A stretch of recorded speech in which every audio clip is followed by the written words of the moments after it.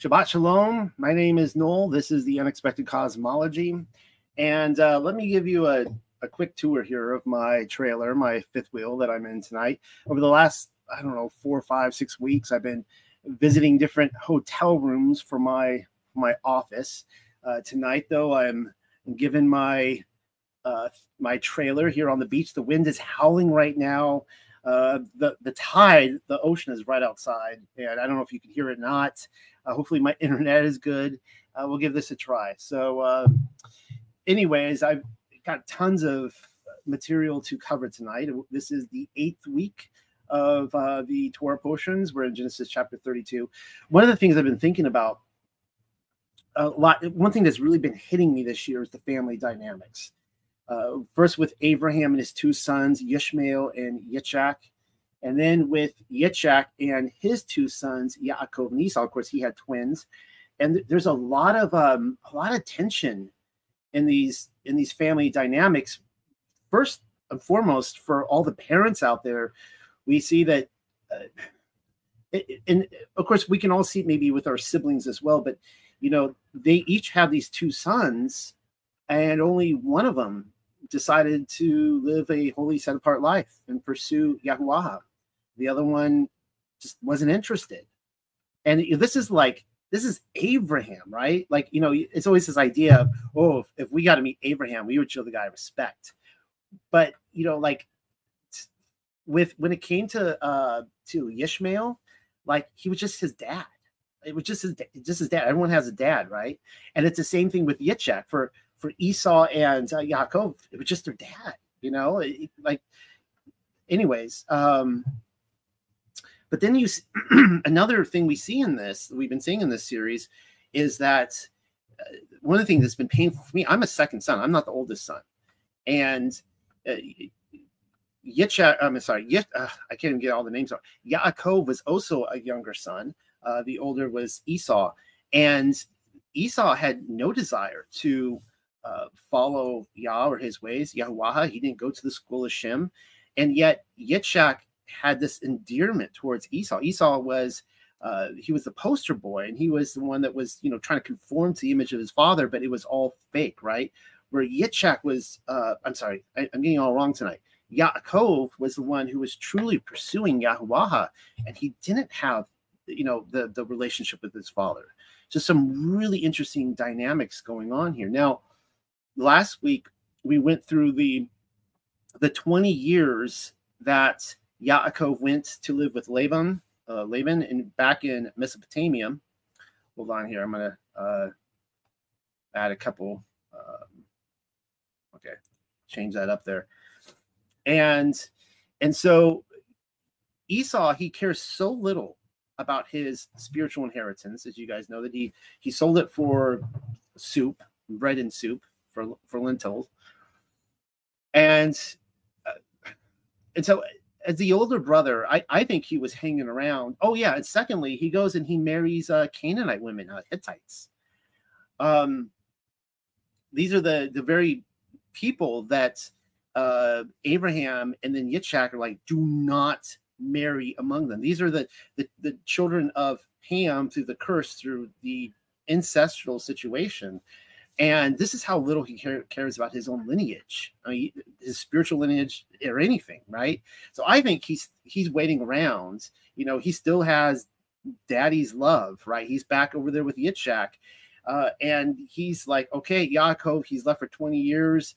Doesn't really care about he took my wife, Leah, because remember, he may have been engaged by default to Leah. He never went and claimed her. But he's like, he's gone. He's not coming back. But now Yaakov is coming back, and some things within him are starting to stir again. I think he thought maybe he was in the clear for a while. All right. Well, let's get into this tonight. I'm going to have to lose. Every so often, I'll try to post some of what you guys are writing on here. It's great to see you all. So Shabbat Shalom, everyone who's coming in right now. All right. Now, why do I have a picture of the moon map on here?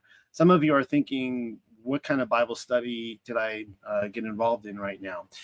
Well, you're going to see in a second why I'm bringing this up. it seems like a lot of people right now, it's no secrets that I have put a lot of research into the millennial kingdom. Okay. Now, a lot of people, they come up to me, and I get just emails this week. They're like, Noel, you do really great research. I love your research, but I still don't get it. I don't get why you're saying that the millennial kingdom started 500 years after 70 AD or the whereabouts. It should have started right away. You know, why are you doing this? Right. No, it's not my theory, just so you guys know. This is something that I'm just reading in these texts, and the texts are telling me this, and it all fits like a glove. But this is the big component that is missing in all this. And this will tie into the days of Jacob's trouble, Yaakov trouble. Okay, just so you guys know. So right here, we're looking at actually a picture of the moon. You can see there that, you know, the gray spots on the moon, these are actually the continents of the earth. Now, if you can see clearly, I don't know if my mouse is showing, that these red lines going around is actually the circuit of the sun and the moon. All right. So this is our portion of the realm. It goes right. This is actually the AE map and the classic flat earth map. And amazingly, when you look at all this land over here on this other side, it's the person calls it a vista or terra vista. There is more land over here than in our entire realm. Okay. Now, a lot of this here close to the red line would be icy. That would be Antarctica, a lot of darkness and ice. But you get back over here, and this is what's called the blessed land, or the hidden wilderness. This is a huge chunk of land. This land back here is probably still if you gather all the continents in our known realm together, it probably fits. There's a lot of land. All right. So you're looking at this right here. This is America and South America. Yes, it does look a little bit different. This is so close to the AE map. It's tried and true. But yes, it has changed a little bit. You have to look at, we've had 2 world floods. We had the flood in the days of, was it Jared? The flood in the days of Jared, which took out about 1/3 of the earth. And then we had Noah's flood, which took out the whole earth, and the landscape's changed. So this moon map here, this picture was probably, theoretically, I say it was probably taken in the creation week. And on the 4th day, a picture of the earth, what it looked like at that time.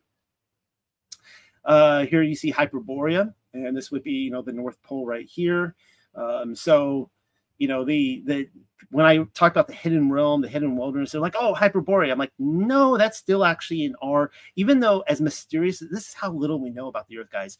This is so mysterious, and yet it's in the center of our section of the earth, and it's hidden from us, right? All right.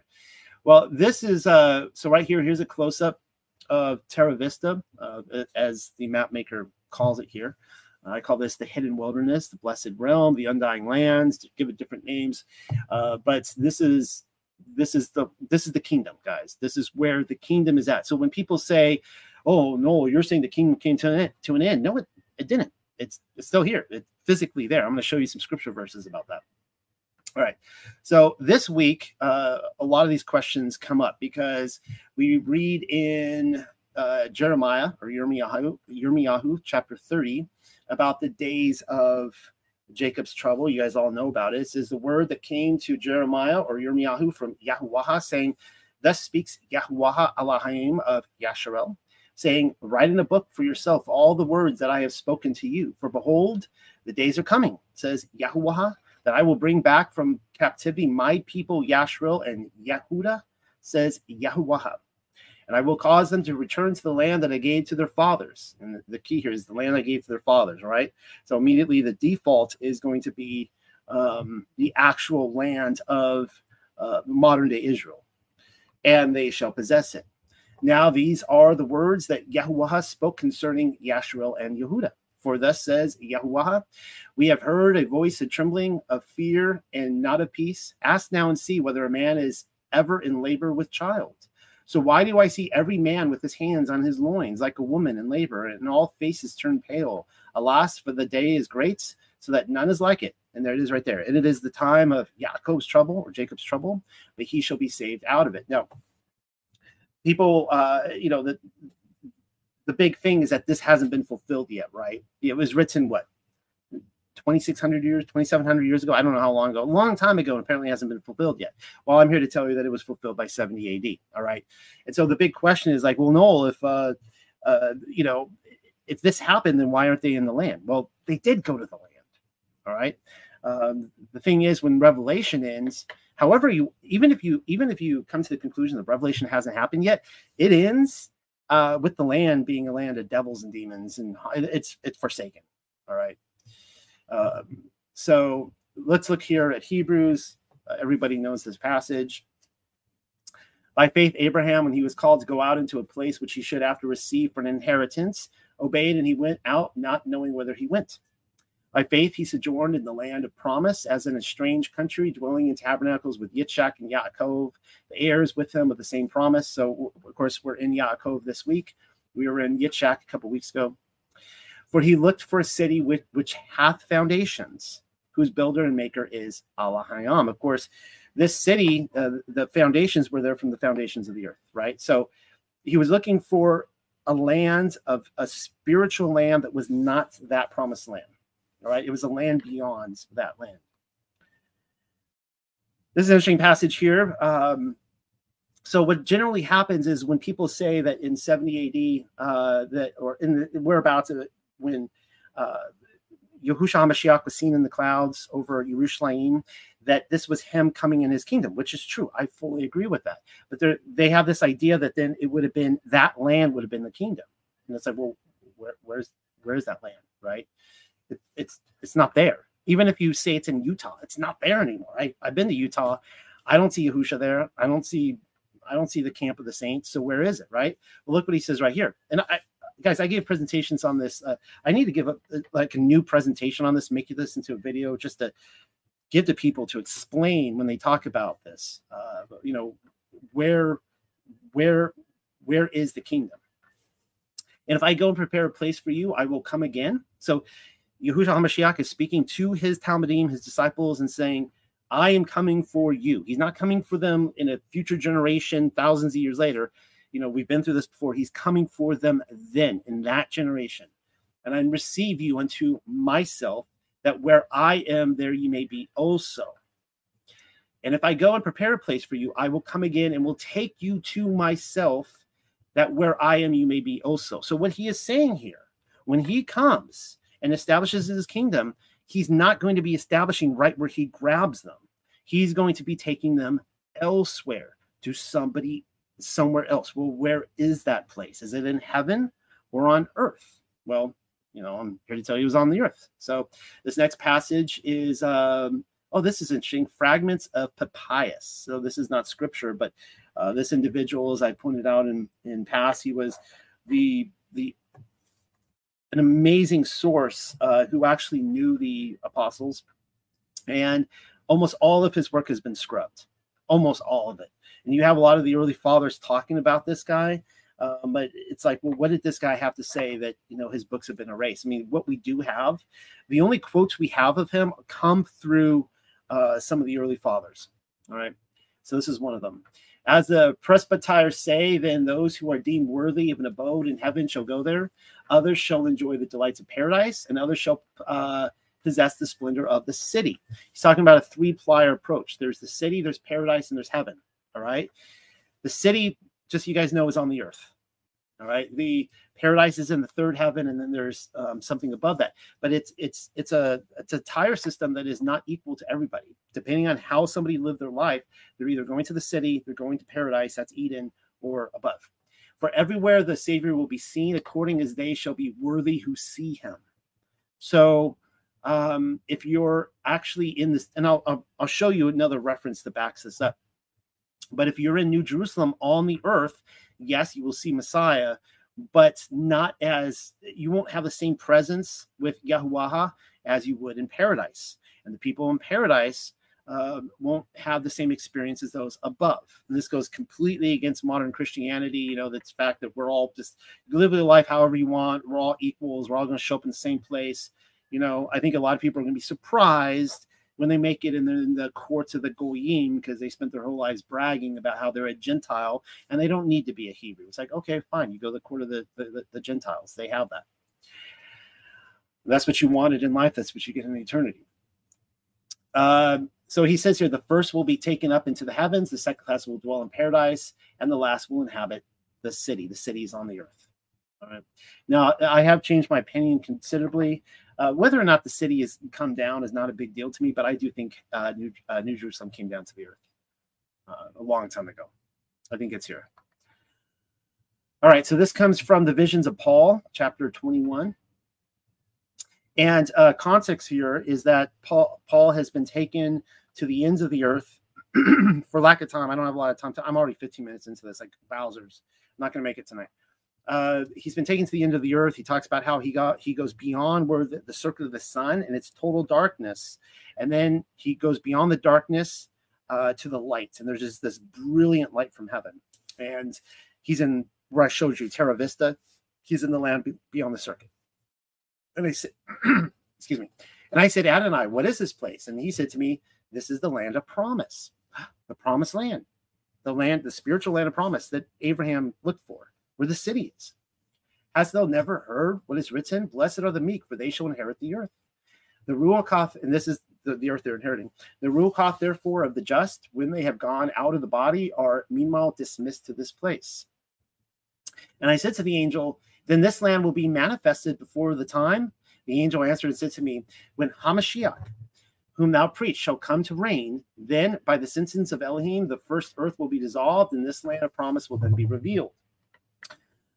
And it will be like dew or cloud, and then Adonai Yahushua HaMashiach, the King eternal, will be manifested and will come with all his saints to dwell in it, and he will reign over them 1,000 years, and they will eat of the good things which I shall now show unto thee. Of course, there's other passages that during the millennial kingdom that this land is known to the rest of the world, and then it is closed up. They close it off when the millennial kingdom comes to an end. And of course, this is where we get globe earth deception. They created the globe in order to make the world a much smaller place, right? All right. Hopefully that was helpful for some of you, because I got so many questions about this week. And so you see right here, showing again, Terra Vista. This is the land that is, according to so many books I read, that the lands where the dead go, the righteous, and they inhabit that land. This is the land of promise. If New Jerusalem, you could do the measurements on this. If it would just be a small little square on there. I mean, it would, you would, yeah. There's plenty of room, guys. Plenty of room. All right. So I don't see the big deal. All right, well, let's start with Paleo BARASHAYATH. Thank you, guys, for the rest of you who got through that with me. You're thinking, what kind of Bible study is this? Well, Paleo BARASHAYATH 32:3 through 32:31, the meeting of Yaakov and Esau. Yaakov sent messengers before himself to his brother Esau, or Ashawa, at Mount Shair in the land of Edom. And he commanded them, saying, you shall say this to Adonai Esau, Yaakov, your servant, say thus, I have lodged with Laban and stayed until now, and there are with me bullocks and asses and sheep and serving men and women. So I have sent to inform my Adon to find favor in your eyes. And again, I kind of feel like he's saying here that, he's trying to tell his brother, I haven't forsaken my inheritance. I'm coming back. I was doing what I was supposed to be doing. We were supposed to go marry these women. I went back there and I was with my family the whole time. I didn't go off on some, pleasure. I wasn't finding myself in the world or anything like that. When the messengers returned to Yaakov, they reported, we went to your brother, to Esau, and he is also coming to call upon you and 400 men with him. Uh-oh. Yaakov consequently was very greatly afraid to hear the 400 people coming. Like, why would he do that? And it just stressed him. So he divided the people who were with them and the sheep and the cattle and the camels into 2 camps, because he said, if Esau comes to the one camp and strikes it, then there will be the other to fly to. Yaakov also said, Allahayam of my father Abraham and Allahayam of my father Yitzchak, Yahuwah, who said to me, return to the land of your birth and I will be good to you. So he's invoking the promise now. He's like, I'm under the protection of Yahuwah here. Esau doesn't seem to care about this, Elohim. I do. And he's promised that he's told me to come back. He says it's going to be good to me. But he's still like, You know, the other thing that really strikes me in this is that when we're dealing with three generations, and you know, there's like a saying, I don't know how true it is, I kind of think it's true, that if there's like a revival in one generation, like a huge revival, the next generation, their children are going to coast through it, like they're going to kind of hang on to it, but the third generation will fall away. And so we're in the third generation now. We got Abraham, Yitzchak, Yaakov. According to those standards, Yaakov should be the one to fall away. And it's interesting that in each generation that Yahuwah is kind of, he's recreating a story for them, right? A story of survival. And what we're about to see here, I think, is especially important for Leah and Rachel, because Leah and Rachel, remember last week, they were still kind of on the fence about Yahuwah. Like, he's like, this is this Elohim over there in Canaan. We're not in Canaan. We've got these other Elohim or these other Elohim over here. What we're going to see this week, they still have their idols, guys. They haven't given up their idols. And so I kind of think that what is about to happen was necessary for Leah and Rachel to see this, that they married the right guy, that he's got the right Elohim to protect them, and also for their children. For I think there is 11 children at this point, because Benjamin hasn't been born yet. So they have Dinah. Well, they have Dinah, so that'd be 12, and then they have 13. But Elohim of my father Abraham. Okay. Okay. I am unworthy of all the mercies. I love this line. I am unworthy of all the mercies and of all the support which you have shown to me. What a great prayer. I mean, if you want to get Yahuwah to listen to you, make sure to let him know you're not worthy. He's worthy of everything. We're not worthy of anything. You have shown to me when I, your servant, passed over this torrent with my staff, and I am returning as two camps. Grant me a deliverance from the hand of my brother. Oh, I've got something in my throat tonight. From the hand of Esau, for I fear that he will come and cut off the mothers with children. But you have said, supporting, I will support you, and I will make your race like the sand of the sea, which cannot be counted for quantity. So he's, you know, invoking the promise of Yahuwah and saying, you know, it's all on, I can't do anything. Like, you have to come through with your word, because there's nothing I can do about it. There's nothing I can do to assure that my children are going to be like the sands of the sea. It looks like they're all about to be killed off. So he rested there that night. And then he took presents in his hand, presents for his brother Esau, 100 goats and 20 he goats, 100 sheep and 20 rams, 30 suckling camels with their fowls, 40 cows and 10 bulls, 20 she-asses and 10 asses. And he put them under the hands of servants separately, troop by troop, and said to his servants, go before me and spread a space between troop and troop. He also ordered the foremost, saying, if you meet Esau, my brother, and he asks you, who are you, and where are you going, and whose are these before you? You shall reply, from your servant, from Yaakov. A present he sends to Adoniah, to Esau. And look also, he is behind us. He ordered the second also with the third, and with all the servants who followed after them, repeating, you shall say the same words to Esau if he meets with you. And you shall also say to him, see, your servant Yaakov is behind us. For he remarked, I will pacify him first by presents that I send to him, and afterwards I will see by his face whether I can stand before him. Thus he sent presents over before him. But he himself stopped that night in the camp. However, he arose at night and took his two women and the second two women. Of course, remember, he had the two handmaidens. Israel has 4 mommies, let's put it that way, and his 11 lads, and crossed the ford of Yabawak. And of course, they say 11 lads. You know, as I said, he has a daughter as well, but they don't seem to mention her. So he took them and passed them over the brook and sent over all who were with them. Yaakov, however, was left alone by himself, and a man wrestled with him until the breaking of dawn. He saw how. Who do you guys? I'm curious who you guys think the man he wrestled with is. I'll read you a couple of texts that gives a very maybe different perspective than a lot of people are thinking. He saw, however, that he was not equal to him, so he touched him with the hollow of the thigh and struck the hollow of the thigh of Yaakov, while wrestling with him.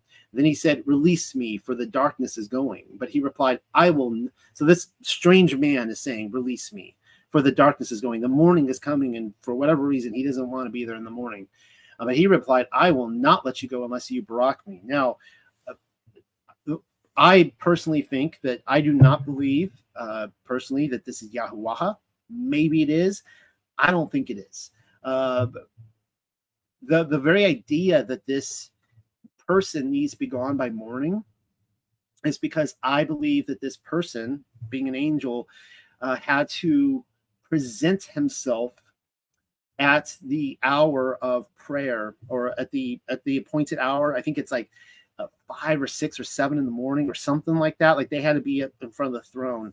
And so it's like, you're not, you're holding me back here, right? You need to let me go. So Yaakov was like, "I'm not releasing you unless you bless me." Then he said, "What is your name?" And he said, "Yaakov." When he responded, "Your name shall no longer be called Yaakov, but Yasharel, for you have contended with Allah Hayam and with men and have been equal to it." Now, I guess you could argue that maybe only Allah Hayam or Yahuwah can give him the name Yasharel here. But who is the protector of Yasharel, right? Who's the protector? It's Michael. And Uriel. Uriel's the other one. And you'll see what I'm talking about when we get there. Then Yaakov asked and said, "Tell me your name." And he replied, "To what purpose do you ask my name?" But then he brought him there. Yaakov consequently called the name of that place Phanuel, and that is owl's face. By the way, Phanuel is also an angel, just so you know. And I think Uriel is Phanuel, if I'm not mistaken. I just thought of that, and I need to fact check that, but maybe somebody could look that up and write it in the comment section or whatever, but I think they're the same. "For I have seen Allah Hayam face to face and preserved my life." And the sun, and that's actually often said about Uriel too, by the way. "And the sun arose on him as he crossed over from Phanuel, but he limped on his thigh. Therefore, the children of Yasharel do not eat the sinew nerve from the foot to the thigh until this day, for he struck Yaakov in the sinew nerve at the hollow of the thigh." All right. So now we're going to see I got like an itch on my nose. I don't know what's going on. This is a fascinating story in the book of Yasher. And we're going to get back to the person he wrestled with in a second here. For those of you who have never read the book of Jasher, you're in for a treat. And this is as he's crossing the river to confront when he sends the parties in front of him to the messengers to Esau. And Yaakov ceased praying to Yahuwah, and he divided the people that were with him with the flocks and cattle into 2 camps. We already read that. And he gave the half to the care of Demasek, the son of Eliezer. That's kind of an interesting little detail there. So remember, Eliezer was he was a son of Nimrod, either a direct son or the lineage of Nimrod. He was probably a prince of Damascus. He was set up there to pay tribute to Nimrod. But understanding, he had true faith, that he understood that he, as a son of Ham, that he was to serve the son of Shem, and he served Abraham. Amazing man. So now we see that his son, some of his children went off to Sodom. They died. They didn't make it. But this son right here is also in the service of Yaakov. And that's really cool that he was there. I guess that whole 20 years, we never heard about him, but he was quietly serving them. Abraham's servant for a camp with his children, and the other half he gave to the care of his brother Elianas, the son of Eliezer. So there's another son right there. We got 2 sons that are serving Yaakov to be for camp with his children. And he commanded them, saying, "Keep yourselves at a distance with your camps, and do not come too near each other. And if Esau come to one camp and slay it, the other camp at a distance from it will escape him." And Yaakov tarried there that night, and during the whole night he gave his servants instructions concerning the forces and his children. And Yahuwah heard the prayer of Yaakov on that day. It's always really exciting to hear that he heard the prayer. Remember, this is the prayer where he's like, "I'm not worthy," right? And during the whole night he gave his servants instructions concerning the forces and his children. And Yahuwah heard the prayer of Yaakov on that day, and Yahuwah then delivered Yaakov from the hands of his brother Esau. And Yahuwah sent 3 angels of the angels of heaven, and they went before Esau and came to him. So we're seeing angels on the loose here. And these angels appeared unto Esau and his people as 2,000 men, riding upon horses furnished with all sorts of war instruments.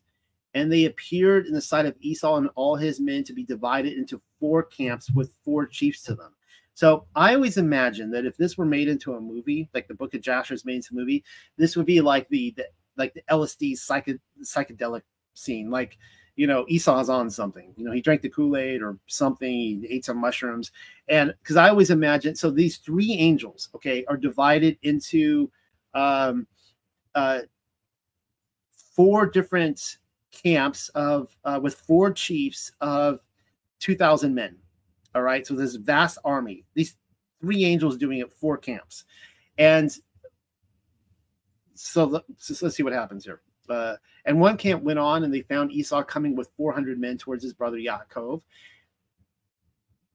And wait, I just lost that. Okay.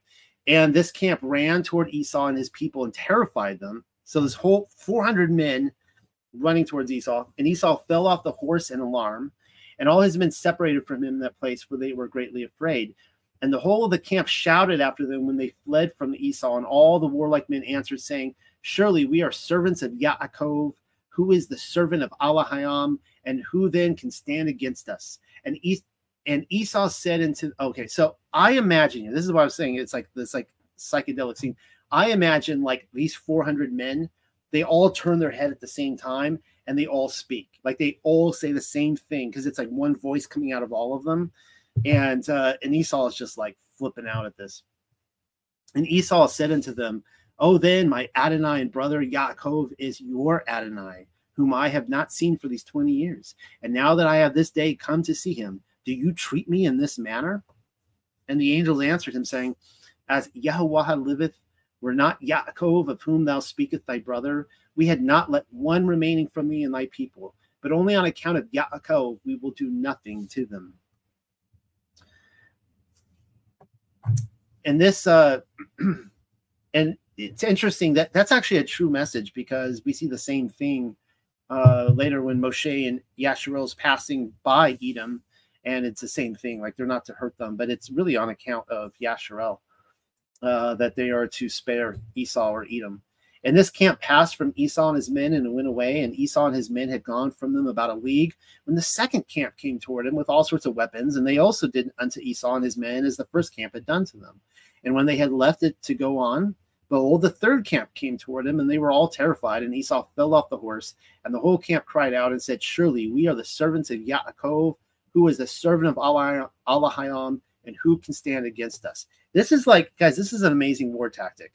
It's almost like if you can think like of a movie Western, and you know, like you have like, you know, almost like the Magnificent Seven or something, but you have like 2 or 3 cowboys with a rifle, and they've got like the enemy out there, and so they have to make them think that there's more of them, right? So you take a shot, you know, maybe leave a hat somewhere, you run, take another shot, right? And you make it look like, you know, like 3 or 4 guys is like 20 or 30, right? It's really incredible how these 3 angels are it wouldn't even seem so supernatural if it was just 3 angels divided into 3 camps. But we got 3 angels divided into 4 camps. And it makes you even think about, like, I mean, think about how this works in our world. Like when we think about an angel, we think about one soul being. What if, you know, we could be out on the street and there could be 20 or 30 people out there, all one entity? I mean, think about that. I've talked about this before, that with whole galaxies out there, you know, that this may be like a unique type of creature, or constellations. You know, we talk about stars are divine, but what if an actual constellation like Orion, what if that is one entity divided up into all these different stars? And we're kind of seeing that play out here. And Esau again answered them, saying, oh, then Yaakov, my Adonai, and your Adonai is my brother. And for 20 years I have not seen his countenance, and hearing this day that he was coming, I went this day to meet him, and do you treat me in this manner? Apparently, this angel realized that he hadn't got his sense knocked into him yet, because they had to keep like, obviously that's not why he came. And they answered him and said unto him, as Yahuwah liveth, were not Yaakov thy brother, as thou didst say, we had not left a remnant from thee and thy men. But on account of Yaakov, of whom thou speakest, being thy brother, we will not meddle with thee or thy men. Okay, I think I'm going to, for lack of time, great story. I'm going to move on. And I think at the very end here, they have really quickly here in Jasher, it just goes over really briefly the story of how he wrestles with the strange man. And it says, and when he passed all belonging to him over the brook, so everyone went ahead of him, the angels went ahead, then the two camps, Yaakov was left by himself, and a man met him, and he wrestled with him that night until the breaking of the day, and the hollow of Yaakov's thigh was out of joint through wrestling with him. They just kind of pass over it really quickly. I really think it's interesting that Yaakov was alone.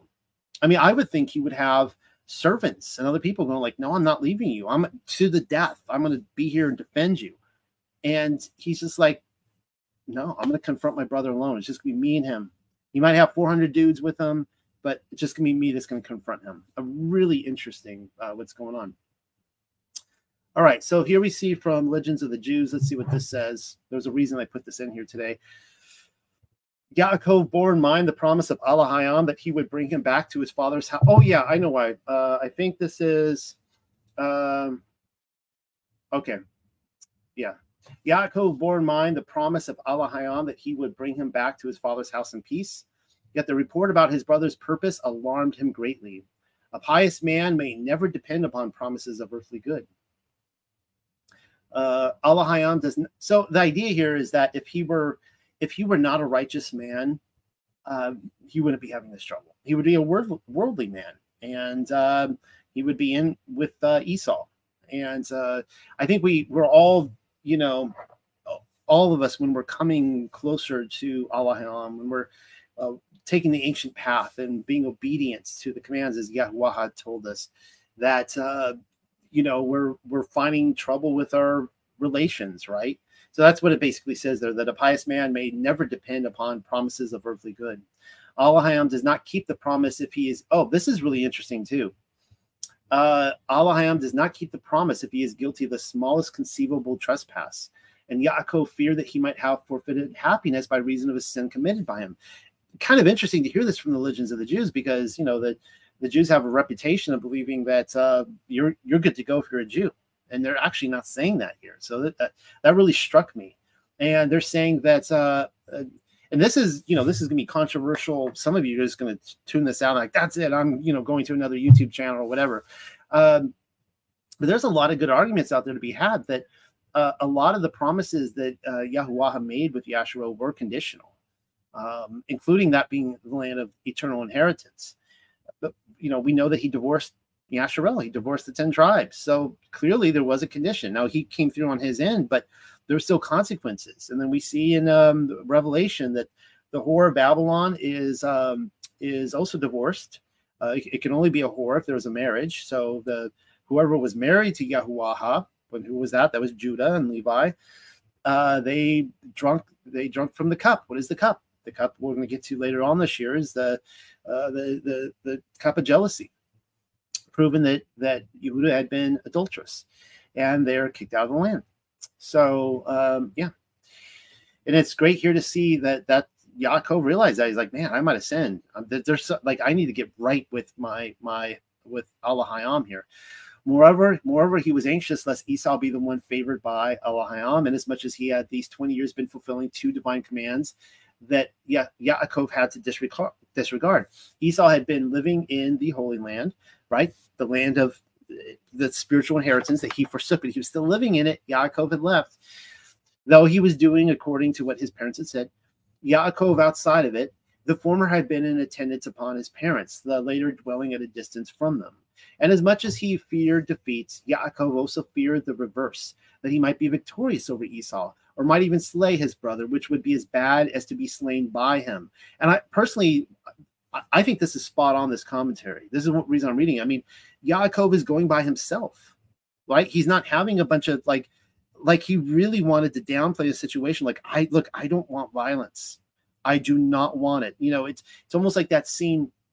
I quote from this a lot. It's like that scene at the end of Return of the Jedi where, you know, Luke Skywalker, he just throws down his lightsaber and he's like, I'm not doing this. I'm not going to fight you. You know, that's what it feels like here. And he was depressed by another apprehension that his father had died. For he reasoned that Esau would not take such warlike steps against his own brother were his father still alive. That's kind of interesting because we saw earlier that he said that this is according to the Aramaic Targum, that I think this was last or 2 weeks ago, that he would not make the mistake of Cain killing Abel while Adam was still alive, and so he was going to wait until after Yitzhak was dead to kill his brother. And so he's thinking, oh man, my father's dead. He's not dead. We know he's not dead, but he's thinking, yeah, my father must be dead if he's coming to kill me. When his wives, and so he was basically being like, you know what? Kill me, and I'm just going to leave it up to Yahuwah. He made a promise, and just like Yitzhak, right? Yitzhak would have been resurrected from the dead. Maybe Yaakov had the same thought. He can resurrect me from the dead if he needs to. But this is an important paragraph here too.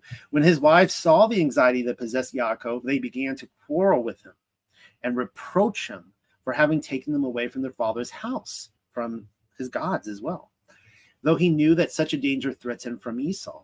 And so what's happening here is that this is as much like his wife and children need to be grafted into the story. They need to see why Yahuwah is such a powerful Elohim. And that's why we're going through this whole experience. It's really more for them, I think, than Yaakov. Then Yaakov determined to apply the three means that might save him from the fate impending. He would cry to Elohim for help, which he did, appease Esau's wrath with presents, which he did, and hold himself in readiness for war if the worst came to the worst. I don't know. Well, I don't know about that because it's like, I guess he would have war against, well, I guess that's the idea of the two camps, right? That the one camp would fall back to the other and they would prepare for war if it came to it. Such was the prayer of Yaakov when he saw Esau approaching from afar, and Elohim heard his petition and looked upon his tears, and he gave him the assurance that for his sake, his descendants too would be redeemed from all distress. All right. Now I want to talk about something a little bit different here. And this is going to tie in with the angel. I promised I was going to tell you that, or the man. I just gave it away, but the man who was wrestling with Yaakov. Now, if anybody here wants to say that the man was Yahuwah or Yahushua Mashiach, fine. I don't have a problem with that. You guys know how it works with me. I like to go where the evidence leads me, right? Where these texts lead me. This is what it says. And I was coming up from Syrian Mesopotamia. Uriel, the angel of Elohim, so there he is, Uriel, came forth and said that I, Yaakov / Yasharel, had descended to earth and I had tabernacled among men. What? And that I had been called by the name of Yaakov. All right, so this is talking about pre-existence. So this angel, Uriel, came to meet Yaakov because he knew him in his former existence. He envied me and fought with me because of his envy, and wrestled with me, saying that his name and the name that is before every angel was to be above mine. Now, this goes completely against Christian thought. I say this all the time because there's this idea that like angels are like these perfect beings, or like these, they can't do any wrong. You know, maybe they had a choice in the past to rebel, and those are the fallen angels, but now they've chosen good and stuff. It's like, no.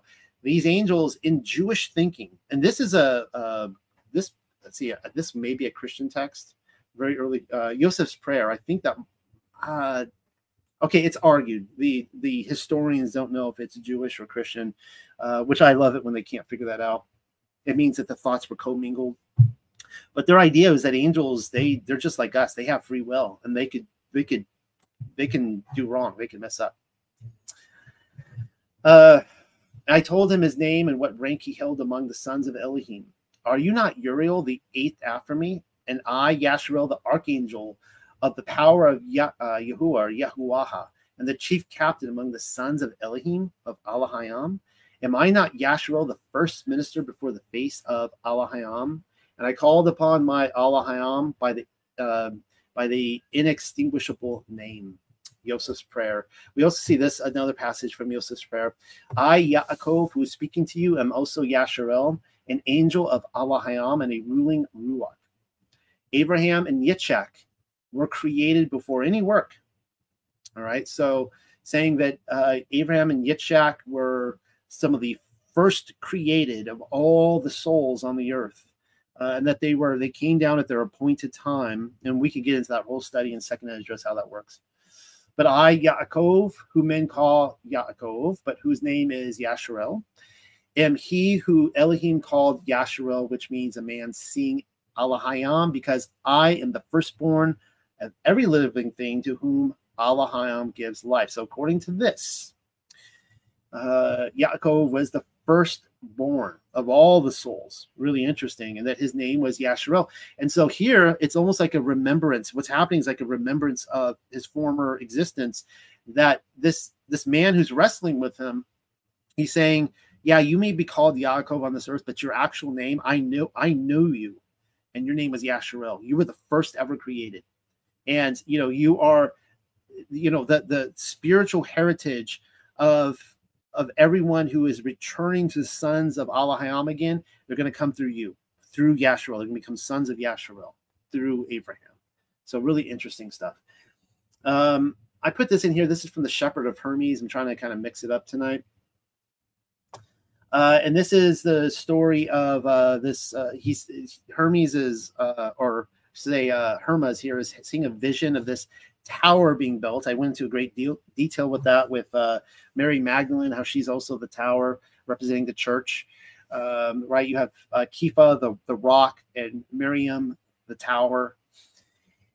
And also the woman that, comes out of this tower is, whatever. I won't get into all that. But in reply, I said to her, this is magnificent and marvelous. So he's speaking to this woman, the church, the tower. Okay. And I highly suspect this is Miriam of Bigville that he's speaking to. But who are the 6 young men who are engaged in building? And she said, these are the holy angels of Allahayam who were first created, and to whom Yahuwah handed over his whole creation, that they might increase and build up and rule over the whole creation. By these will the building of the tower be finished, but who are the other persons who are engaged in carrying the stones? These are the holy angels of Yahuwah, but the former 6 are more excellent than these. Okay. And so you see these, the first created are the ones that are busy building up the church. You guys know this passage here, Exodus, that Yasharel is my son, even my firstborn. All right. Okay, what is this from? Second Esdras. And just go over this really quickly here for lack of time. And we see here, but we, your people whom you have called your firstborn, your Yakid, beloved son, and your fervent lover are given into their hands. If the world now be made for our sakes, why do we not possess an inheritance with the world? How long should this endure? And, Ezra is asking all these questions, and he's being told that they were all created before the world, and that it's really, guys, like this kind of stuff. When you get into pre-existence, when you get into this whole debate, this what we call Calvinism. I hate that term because that's such like misdirection. It's controlled opposition. But when you talk about the predestined, those who were predestined, this really angers people. Like there's something about like free will and predestination that just angers people. They get so frustrated over this. I don't get it. I've never gotten why people get so upset over this. Like it's one of those things, if you want to, it's either politics or predestination at Thanksgiving, right? And but basically anyone who, according to this, anyone who is entering Yasharel were, among the firstborn. Like they were created for this purpose. And then there seems to be other people that were created not to be a part of it. Just the way it works. We see here, you guys see this with Jeremiah and me, how before I formed you in the belly, I knew you, right? So we have an example of the prophet that was known beforehand, before he was in the womb. Let's see, we see, got to dig into some Paul. People accuse me of quoting from Paul too much, the anti-Paul crowd. Like if you quote from him once, like you quoted too much, he has some really good things to say that agrees with the others. According as he has chosen us in him before the foundation of the world, right? So we were chosen If you are in Yasharel, if you are grafted in, you were chosen before the foundation of the world, predetermined us into the adoption of children by Yahushua HaMashiach to himself. That's according to Epistles to the Ephesians 1:4. And, you know, people all have their theological, I don't know, guys, why I have such an itch tonight. It's driving me crazy. People will, you know, have all their theological points. Oh, you don't know what predestination is. No, you're not getting it. Well, when you actually line it up with these other passages in these other books, like the prayer of Yosef and some of this stuff, it lines up with this thinking. Like you start seeing the bigger picture, what they're talking about. You're like, oh, okay. And then we see this here in Romans chapter 8, for whom he did foreknow, he also did predetermine to be conformed to the image of his son, that he might be the firstborn among many brethren. Assumption of Moses, or Moshe, this one's fun. For he has created the world on behalf of his people. So he has a specific people, Yasharel, who he created before the foundation of the world. And then he, you know, he tells Ezra how he sections them off and he assigns them the role when they're supposed to appear. And of course, even though Yaakov was not the first, because you have Abraham, you have Yitzchak, you have people before that, you have Enoch, you have Noah, you have Adam. Apparently, according to that, he was the first made, right? Okay. And of course, actually, if you read, you know, the Gospel of Thomas, I didn't include this quote, but Yahushua HaMashiach says that Yaakov, his brother, James, his brother, he says the world was, heaven and earth was created because of him. And you're like, what? Like, that's how holy and righteous he was in a former life. Then shall the king say unto them on the right hand, come, ye blessed my father, inherit the kingdom prepared for you from the foundation of the world. And of course, here in Revelation, I won't read this whole passage, but at the very end there, you could see, of course, each of these gates, if anyone is kind of lagging and wanting to cross over to Yasharel and be grafted in, you know, as you guys know, there's 12 gates, and they're only named after the different children of Yasharel. And so, you know, it's like, well, which gate are you going to enter if you're not grafted in? You're going to have a hard time. You got to figure that out. And it says at the bottom here, and the wall of the city had 12 foundations. And so foundations, mind you, foundations, and in them the names of the 12 apostles of the Lamb. And so keep in mind that the 12 gates. So let's read up verse 12 here. There's a great wall and a great high wall, excuse me, and these walls have 12 gates. And at the gates, 12 angels. And the names written thereon on the gates are the tribes of Yasharel. The tribes of Yasharel, guys, were before the apostles. They were built after the foundations. But the foundations had the 12 apostles. See how that works? So that's crazy, guys. So just how people are coming down the turnpike of history does not determine when they were created. Apparently, the apostles might have predated the sons of Yasharel. What crazy stuff. All right. All right, now let's read from the Legends of the Jews. If we don't get through all this tonight, that's okay. These Torah portions are just killer. I mean, they're just so much information, and there's no way I can get through them all, as you guys know. But this is kind of interesting because this switches it up. The guy who wrote Legends of the Jews, he chose certain information. He went with some stuff. He disregarded others. He does not go with Uriel here. He goes with Michael. But it's interesting that both Michael or Michael and Uriel are the two of Yasharel's defenders. So here we go. The servants of Yaakov went before him with the present for Esau, and he followed with his wives and his children. As he was about to pass over the ford of Jabbok, he observed a shepherd who likewise had sheep and camels. This is a really strange story, guys.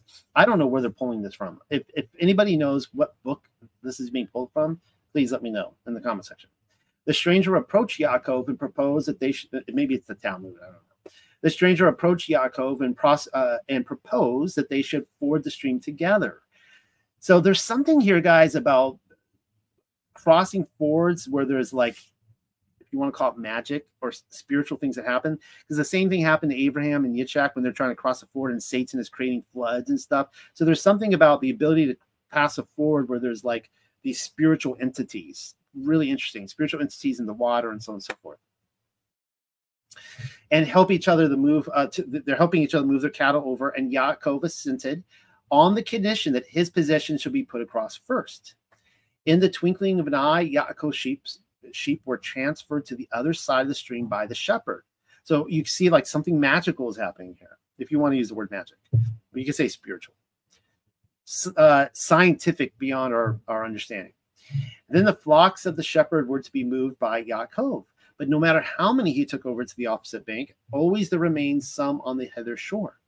There was no end to the cattle, though Yaakov labored all the night through to move this shepherd, the strange man's cattle and sheep over. At last he lost patience, and he fell upon the shepherd and caught him by the throats, crying out, "O thou wizard!" So he's recognizing there's magic happening. "Thou wizard! At night no enchantment succeeds." And keep in mind, now he's just coming from Laban, and according to rabbinical tradition, Balaam is like a spiritual descendant of Laban, in the sense that he was like his disciple or something. And of course, Balaam became a great wizard. And Laban was, I guess, a bit of a wizard himself. The angel thought, "Very well, let him know once for all with whom he has had dealings." And with his finger he touched the earth, whence fire burst forth. But Yaakov said, "What, thou thinkest thus to affright me, who am made holy of fire?" Well, that's kind of interesting. So it seems like Yaakov is also maybe having like I don't know if he's having a remembrance there of his former life being a son of fire or a mind of fire. The shepherd was no less a personage than the archangel Michael, and in his combat with Yaakov, he was assisted by the whole host of angels under his command. He was on the point of inflicting a dangerous wound upon Yaakov when Alahayam appeared, and all the angels, even Michael himself, felt their strength ooze away. Seeing that he could not prevail against Yaakov, the archangel touched the hollow of his thigh and injured him, and Alahayam rebuked him. He rebuked Michael, saying, "Dost thou act as is seemly when thou causest a blemish in my priest Yaakov?" Michael said in astonishment, "Why it is I who am thy priest." But Alahayam said, "Thou art my priest in heaven, and he is my priest on the earth." There's kind of some interesting ground there. Talk about, was Michael serving as a priest? I've never done a study on that. It's really interesting. I'd like to see where he's sourcing that information. Thereupon Michael summoned the archangel Raphael, saying, "My comrade, I pray thee, help me out of my distress, for thou art charged with the healing of all disease." And Raphael cured Yaakov of the injury Michael had inflicted. Okay, that's enough of that. But you see in this, you can see this just goes on and on and on and on. For lack of time, I'm not going to read all that. I put it there just in case. Let's continue with Paleo BARASHAYATH. We're in chapter 33, and I need a drink of coffee. All right. Then Yaakov raised his eyes and saw that Esau approached after having this amazing night. Of course, both of them did, right? Both of them got theirs from angels. And 400 men with him. So he separated the children of Leah and Rachel and of the two secondary women, and placed the secondary women and their children in the fronts. He put the secondary women and the children in the front. Ouch. And Leah and her children next, and Rachel and Joseph behind. So you could see there that he, like Rachel, he really loves Rachel. He's like, Leah, like he loved more than the two secondary women. But yeah, if something happened to Rachel before anyone else, you wouldn't both sleep at night, right? But he passed to the front of them and bowed to the earth 7 times while approaching his brother. But Esau rushed forwards and called to and embraced him and fell on his neck and kissed him and wept. Now, we're reading from the Paleo, but my understanding is that this line right here in the Masoretic, that the rabbis or the scribes, they put these like ... on top of the on the part where he embraced him and fell on his neck and kissed him and wept. And this is like a part on the scribes that put great hesitation here. Apparently, or or maybe not so much hesitation as saying there's more to this going on, and that he wasn't being genuine. Remember now, Esau is a deceiver, and he had deceived Yitzchak his whole life. And so even this is a bit of a performance. Maybe he's even fooling himself here. But we know that this is not who Esau truly is. In fact, by the end of this Torah portion, Esau fades off, and he's basically like, he becomes Edom at this point. He's no longer even, we see Yasharon Edom, just completely separate, like he's sunk into who he is. Then he lifted his eyes and saw the women and children and asked, "Who are these with you?" And he replied, "The children which Allah Ha'am has given me, your servants." So he asked, "What is all this camp with you which approached me?" When he replied, "To find favor in the eyes of my Adon." Esau, however, answered, "I have plenty, my brother. Let your own remain to yourself." But Yaakov said, "Not so. If now I have found favor in your eyes, take a present from my hand. For certainly I have seen your face, as if I had seen the face of Allah Ha'am, and am delighted. Now do take the things which I have brought to you, for Allah Ha'am has favored me, and because there is plenty for me as well." So he pressed them until he took them.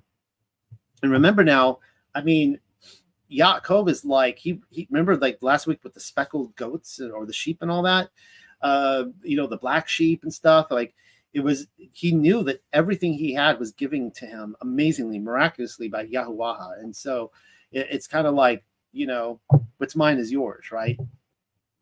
And this is the amazing heart that you also see with Abraham, where remember Lot separated from him because he wanted private possession.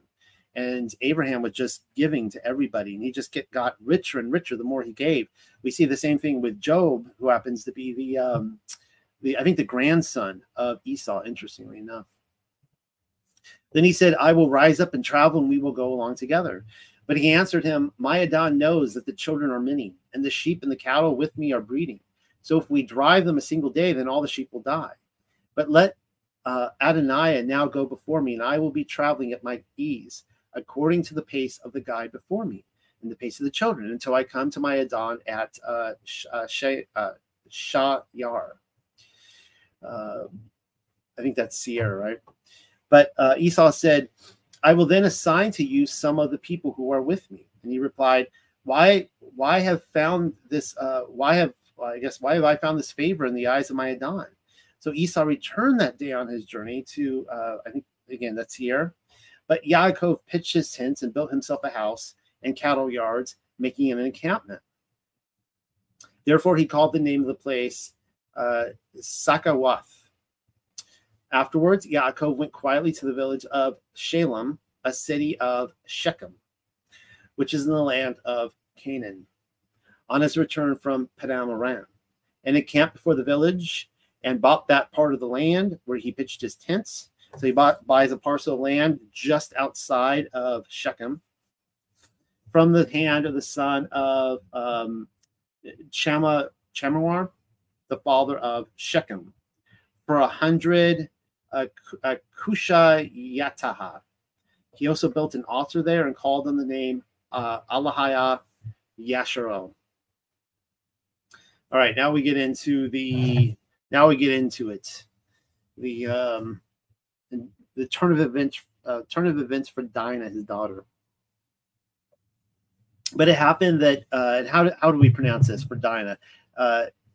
Dianuha, or Dinah, the daughter of Leah, whom she bore to Yaakov, went out to visit the women of the country. And by the way, before I forget, if anyone wants to pick up, I'm not trying to make any book sales tonight, but if someone wants to pick up my book, Mary Magdalene, Wife of Messiah, I have like a couple chapters in there where I chronicle Dinah and how she was raped, and she had a daughter who we know as Aseneth. Aseneth later married her uncle, which would be Yosef, of course, through another mother. Dinah is the daughter of Leah, whereas Yosef is the mother of Rachel. And Dinah, and of course, so interesting enough, because everybody talks about how the 12 patriarchs, they get these tribes, and Dinah, she gets left out. Well, not so, because remember, Yosef gets a double portion. Ephraim and Manasseh. I think that's there because he marries Dinah's daughter. And so in a sense, Dinah is also a matriarch. She gets two tribes, Ephraim and Manasseh. And it's interesting that her daughter, it's through rape from a Canaanite.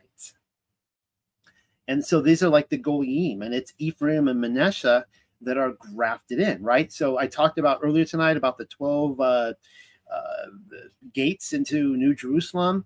And so you might be asking, well, what do I go to? Dan or Manasseh or Reuben, Levi, right? What do I pick? And that's a whole study in itself. But it's obviously Ephraim. We're grafted in through Ephraim or Manasseh, and those are, of course, you see the flags all over the world and so on and so forth from the Millennial Kingdom. So it's a really cool story. And also, Dinah lived a very long life, and she went on to marry Job. She went on to marry Esau's grandson, Job, and that's another study in itself. Of course, Job went on to live such a long life because he got a double portion afterwards. He went on to live, believe it or not, if you can believe this. I crunched the numbers. I looked at it. I think the numbers pan out. He went on to see the Exodus in Egypt. He was there for the Exodus. I think Dinah was dead by that point. Long before that point. All right, anyways. So Dinah, the daughter of Leah, whom she bore to Yaakov, went out to visit the women of the country. And Shechem, the son of, there's that man again, Chamuar, who sold Yaakov his land, the chief of the country, saw and seized her. So it's Shechem who sees her, and he wants her. And we've seen this problem time and again. Remember with Abraham and Sharaha, with Abimelech and Pharaoh, and then Yitzhak with Rivka. And it's like we went through this where the king looks out the window, or the prince, and he sees a woman and he wants that woman. He takes her. He seized her and violated her. We know what that means. And disgraced her. We know what that means.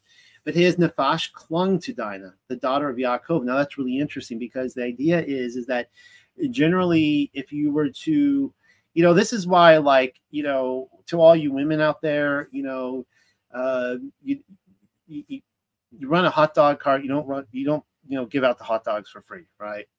And the thing is that when men get access to women really easily, they kind of despise them for it, ultimately. They do what they want to do, and then they're like, they whatever words they said during intercourse, whatever they felt, it kind of leaves them afterwards. After all that energy leaves them, and they look at it and go like, oh, okay, I'm done with you. I'll move on now. And this is why it's so important to be in a relationship where there's mutual love, right? And to be an expression of that love. Obviously, what's interesting here about Shechem is that he has, I need to tie up my hair here because I'm starting to sweat in here. He feels lust towards Dinah, but it says, interestingly enough, the line, but his Nephash clung to Dinah, the daughter of Yaakov, afterwards. So it's kind of like, that's not like the norm. And he loved the girl and spoke to the girl's heart. So Shechem, so he already violated her, but he's like, look, I want you for a woman. Please don't leave me. I'm in love with you. Love at first sight. So Shechem spoke to his father, commanding, get me this girl for a woman. And, he might have been, he probably would have been a success, or he might have been, had he just gone to his father first, right? Gone through the right channels. Yaakov, however, heard that he had defiled his daughter Dinah, but his sons were at the fold in the field, so Yaakov kept silence until they returned. If there's time, I'm going to read from Jasher, where it talks about why she was separated from her brothers. In Shechem, they actually had a festival for women, and which was, I guess, a great opportunity for sexual predators, right? But Dinah went with her mother, Leah, to a women's festival. The men were not invited. And so that's why they weren't there. They were out working in the fields. Then the father of Shechem came to Yaakov to speak to him, but the sons of Yaakov returned from the field upon hearing it, and they were pretty angry about it, as you would imagine. And the men were grieved and very angry at it, for he had done an for what he had done in violating the daughter of Yaakov, which ought not to be done in Yasharel. But Chamuar, if I'm pronouncing the father's name right, spoke to them, declaring, "My son Shechem is attached by his nefash to your daughter. Therefore, give her to him for a woman, and you can give your girls to us, and we can give ours to you to take for yourselves, and you can dwell among us, and the land shall be before you. Reside and travel about and possess it." Of course, we know that they were not to mix with the Canaanites. So I guess I take that back. I don't think it would have. I don't think they would have handed Dinah off initially. And we'd see, of course, like I said, finally she married Job after his first wife died. She was not the wife that died in the book of Job. Then Shechem said to her father and her brothers, "Let me find favor in your eyes, and whatever you ask of me, I will give it. Heap upon me a great dowry and settlement, and I will give whatever you say to me. Only give me the girl for a woman." There's some great temptation here. I mean, she's already been defiled, right? And according to the Torah, they're playing out the Torah here. Like, they do not have to hand the woman over. And I'm sure they were greatly tempted, right? Because she's been defiled now. Who's she going to marry now, right? She's lost her bride price. Like, what man is going to want her now? Then the sons of Yaakov answered Shechem and his father deceitfully, because they said, "He has corrupted our sister Dinah." So they replied, "We are unable to do such a thing as to give our sister to an uncircumcised man, for that would be a reproach to us. Yet, if you will agree with us that, like us, every male of you should be circumcised, then we will give our daughters to you, and we will take your daughters to us, and will reside with you and be one people. But if you will not listen to us, then we will take our sister and depart." And the idea was good in the eyes of Shechem, the son of Chamuar. So the youth did not delay to do the thing, for he had an affection for the daughter of Yaakov, and he was the heaviest with splendor of all his father's house.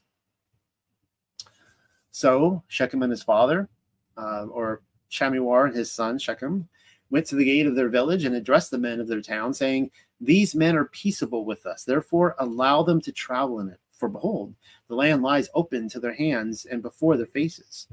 We would wish to take their daughters to us for women and give our daughters to them. However, the men will only unite with us in this way, to reside with us and to be one people, by our circumcising every male of us as they are circumcised. Their herds and blah, blah, blah. Their herds and possessions and all they have. Will they not be ours if we agree with them and they reside with us?" This is kind of like a Trojan horse in a way. And all who sat in the gate of the village listened, therefore, to Chamuar and Shechem his son, and they circumcised every male who came to the gates of the town. Now, I'll probably read some of Jasher. Jasher goes on and on with the descriptions. It's just incredible, the scene as it plays out. I don't think there'll be time for that tonight, for the whole thing. But on the third day, when they were in pain for the circumcision, so you guys all know the story. I mean, like, all the dudes in the town are keeled over in pain, holding themselves and lovingly, and so Simon and Levi, or let's see if I can get their names, Shema, Yuan, and looks like Luau, almost Laiwa, but these are of course Levi and Simon, the two sons of Yaakov, brothers of Dinah. And of course I think they're all sons of Leah. I have to double check, but I think Simon and Levi are sons of Leah, just as Dinah is. Each took his sword and went into the village quietly and slew every male. They also slew Chamuar and his son Shechem with the edge of the sword, and took Dinah from the house of Shechem and went away. In like the I'll have to read it in Jasher. It's almost like, Shechem reminds me of like Pepe Le Pew in the Looney Tunes. And he's like, he's up on the balcony and he's got Dinah and he's like kissing her, up there. And, he's like a French villain almost. And they're just, getting just beyond anger. And he's just, Levi and Simon. Then the sons of Yaakov came on the booty and plundered the town, which had defiled their sister. They took the sheep, the cattle, and the asses, and the wealth in the village, and the wealth in the field, and captured their youths and little children and women, and plundered all the furnishings in the house. Now, if this were a movie, okay, like, you know, you couldn't even make Jasher into a movie because it would be too long. But this in itself, it would almost be like this would be the beginning of Braveheart. Like, you think that like this is all there is to it. You know, this is like the first 20 minutes of the movie. And then as a result of this, this entire war breaks out that Genesis doesn't talk about. But this war goes on and on and on and on. And it goes all the way to the kings of Nineveh. And these 12 sons, as a result of this, like, the kings of the earth come down on these guys. It's absolutely incredible. And it's like one battle, they win it, and you're like, it's over, right? Nope, another battle, and then another battle, and they just go on. And they're like these 12, Yosef does not take part in it, and Benjamin isn't born yet. So it's just 10 dudes. These 10 dudes are like storming castles, and it's pretty crazy stuff. And for all you fans out there of Jubilees who aren't big on Jasher, Jubilees is pretty crazy too with the wars that happen. But Yaakov said to Simon and Levi, "You have stirred up trouble for me." And indeed they have. "You have made me to have a noxious smell to the inhabitants of the land." That's a great line. To the Canaanites and the Pharisee. I think those are the is that the Philistines? Not quite sure. I'd have to double check that. Unfortunately, I didn't double check that today. "And I, being few in number, they will outnumber me and will smite me and destroy me in my house. They, however, answered, ought they to use our sister as a harlot?" So it's you really see here, interesting enough, like Yaakov, like he's been trusting of Yahuwah up to this point, but now he's like, oh, now we're in deep. Do you guys realize what you've done? Like, it was one thing with Esau, but now you have just upset all the kings. Like, we live in the wild, wild west here, and there's like giants and, you know, Rephaim and, you know, all these different kings and stuff like you have upset all these people. And their response is incredible. Like, and of course, Levi was, you know, one of the zealous ones. I remember what the son of Aaron did to the couple having, you know, intercourse there with Balaam. He went and stuck a spear through them, right? And they're basically like, look, whatever happens to us, that's not the point.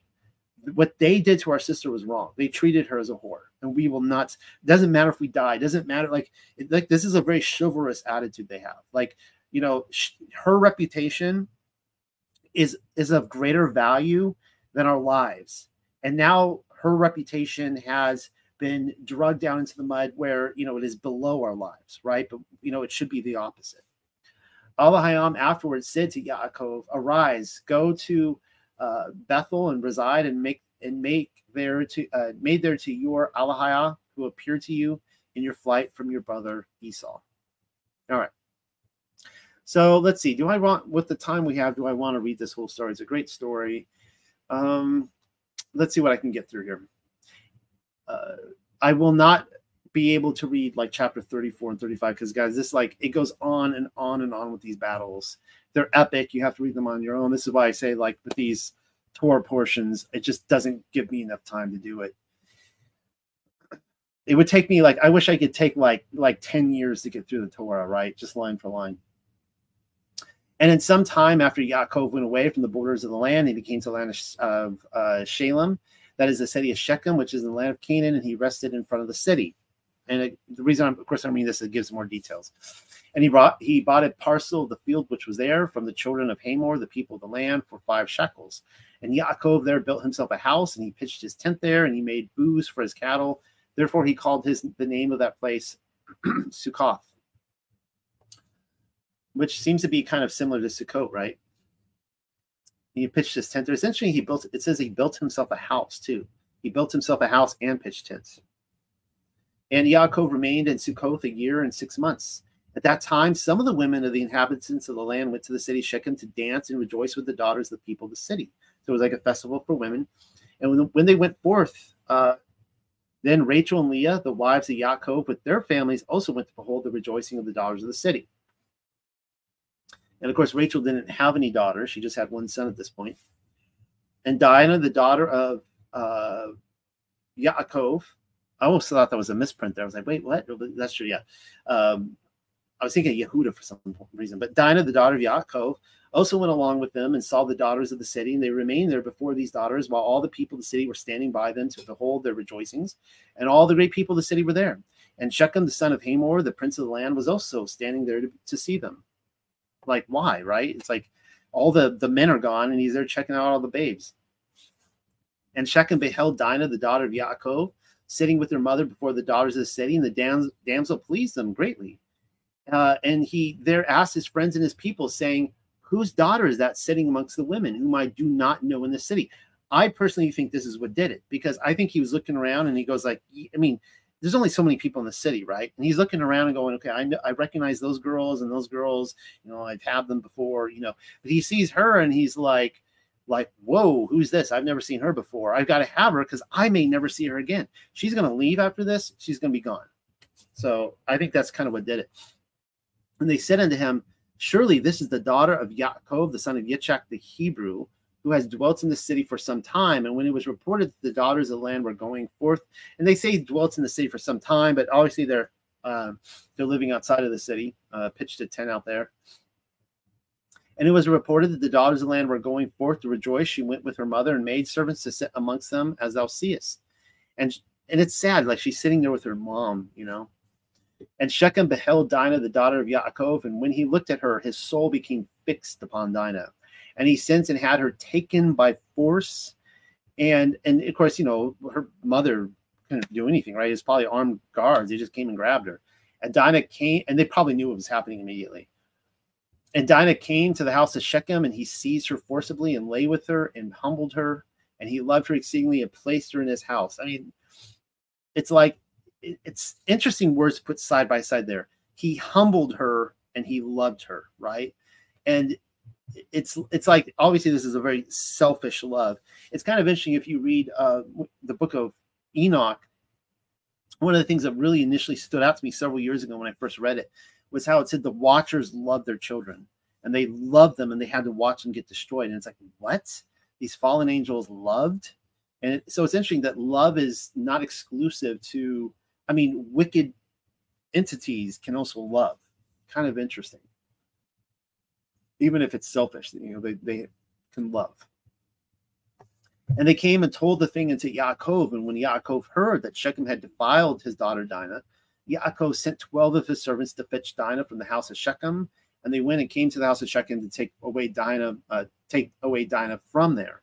And when they came, Shechem went out to them with his men and drove them from his house, and he would not suffer them to come before Dinah.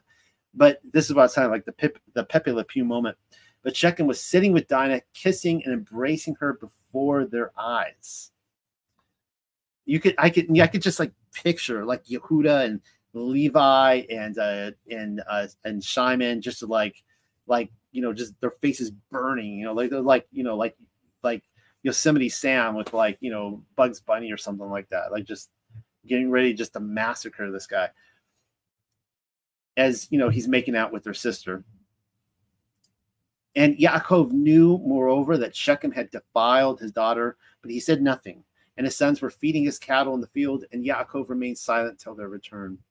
And before his sons came home, Yaakov sent 2 maidens from his servants' daughters to take care of Dinah in the house of Shechem and to remain with her.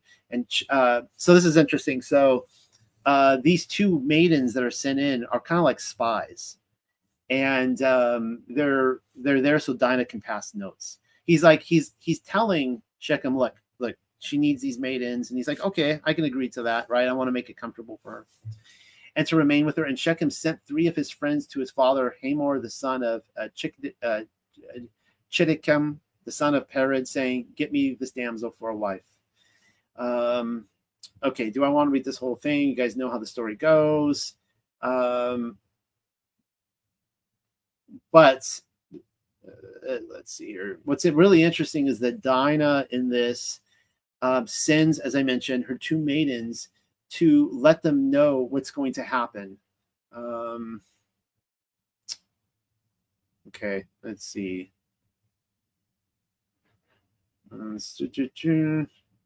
Well, man, I wish I had highlighted where it was, because this is a long passage. I don't have time to read it all. But anyways, they basically go in and they deceive the people of Shechem. It explains in Jasher, because they get word that they were not going to keep their end of the bargain, and Dinah sends word. So anyways, you could see all this. I'm passing over, like, I just don't have time to read this. And then we see Jasher chapter 34 and 35, 2 more chapters where this epic battle goes on and on. Let's just see if I can pass to this. You guys see this? It's like Lord of the Rings epic. Just incredible stuff. Needing lots of stuntmen and probably CG to make it work. On screen, keeps going and going. We're on page 47 of this document. It just keeps going and going. All right, let's get back to Paleo BARASHAYATH. Don't you guys wish you had another few hours? We could just go through it all. Yaakov destroys the idols of his family and servants. And this is what just really, like, when I was even reading this today, I mean, I've read through the Torah, so many times now, and it's always new things that strike me. I'm like, wait, what? They still have idols in their household after they went through all of this here. They brought idol. We know about how Rivka brought her father's idols to hide them. And I guess this is the thing with Leah and I'm not Rivka, I'm sorry, Leah and Rachel. Rivka would be Yaakov's mom. I get all the names mixed up. Leah and Rachel they were still learning. They were kind of coming into this relationship with Yahuwah, and they hadn't given up all their idols yet. And this is part of what makes him so merciful and gracious towards us, is all of us go down this journey and we have to give things up, and we realize, the sin in our lives and these idols we have in our lives. And that's one of the amazing things about Yahuwah, how he still works with us and he shows us grace and mercy.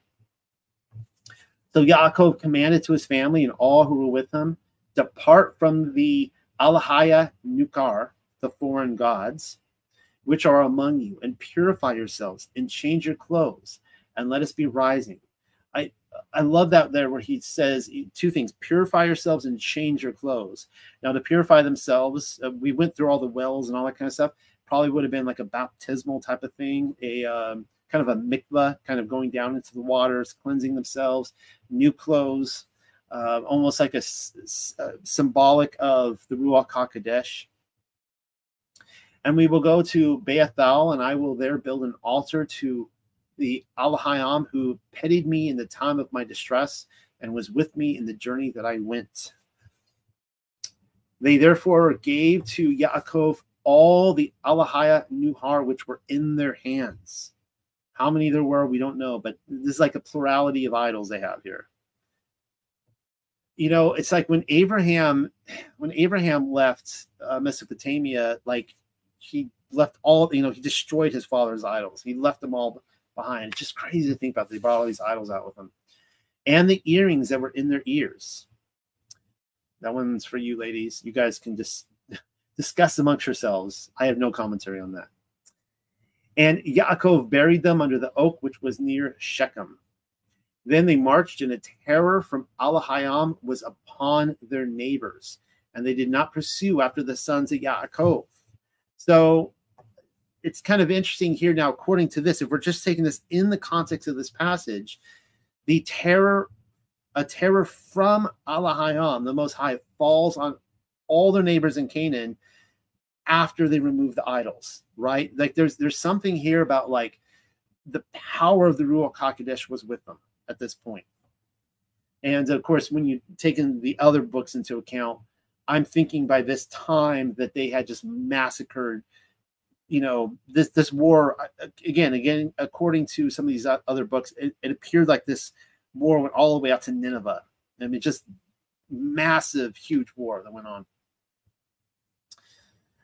And they did not pursue after the sons of Yaakov. So Yaakov came to Luz in the hands of Canaan. It is Bethel, and his people were with him. He also built an altar there and called the house of Alahayam Bethel, for there Alahayam appeared to him in his flight from the face of his brother. But Deborah, the nurse of Rebecca, or Rivka, Deborah, the nurse of Rivka, this would be Yahuwah's mother's nurse, died, and he buried here between Bethel and Alawan, and called the name of the place Oak of Weeping. All right. Another divine appearance to Yaakov and promises from Alahayam. Now, Alahayam also appeared another time to Yaakov on his return from Padam Aram and spoke with him, at which time Alahayam said to him, isn't it interesting too? Just pay attention, guys, that we've been through this before, when it talks about Alahayam versus Yahuwah. Now, just as a reminder for anyone who might be tuning in this week, maybe you weren't here in past weeks, Yahuwah, or you could say Yahuwah or Yahweh. He is also a Alahayam, or he is an Elohim. But the theory we're going with here, and I am in complete agreement with Pamela, the translator, that Alahayam, all capital, is the Father.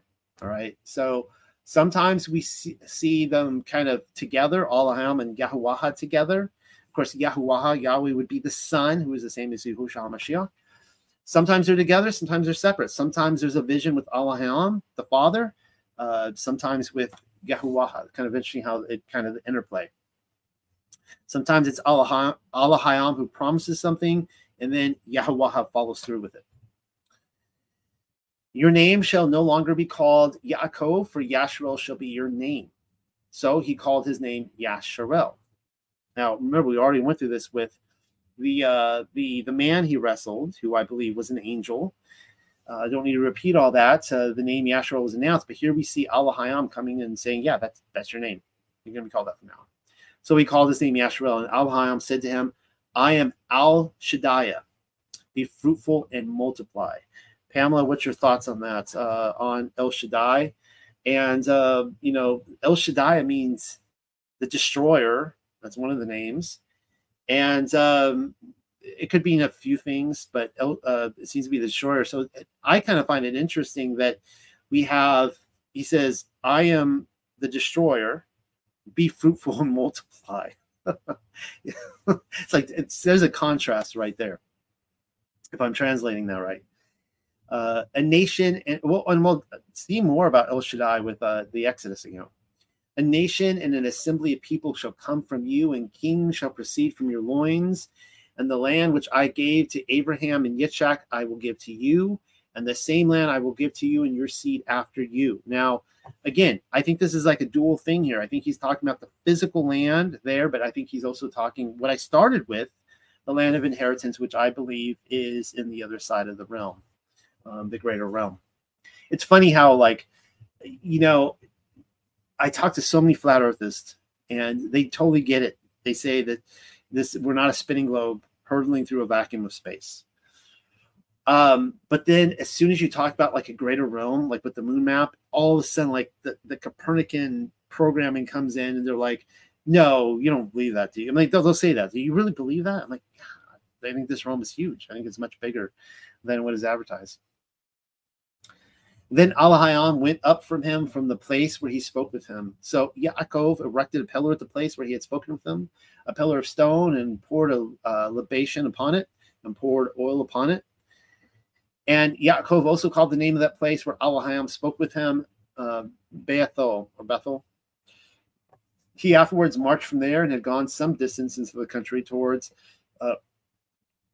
Ephrathah, when Rachel was taken in labor, and the childing went hard with her.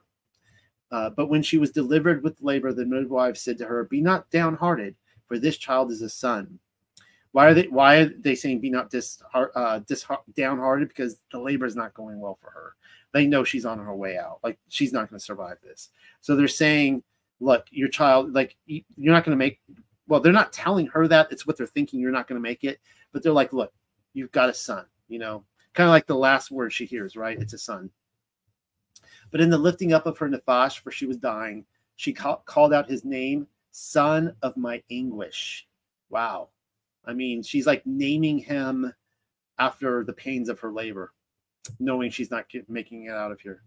But his father called him Benjamin, or Banyu Yamayan, son of my right hand. So Rachel died, and they buried her on the path to Aprathuha, which is near that's Bethlehem there, Beth Lechem, Bethlehem, and Yaakov erected a pillar over her tomb. Then Yasharel marched from there and pitched his tent at the encampment of Magidol Adar, and it was while Yasharel resided in that country that Reuben walked and laid down with Bilhah or Balahaha, his father's paramour, and Yasharel heard of it. All right.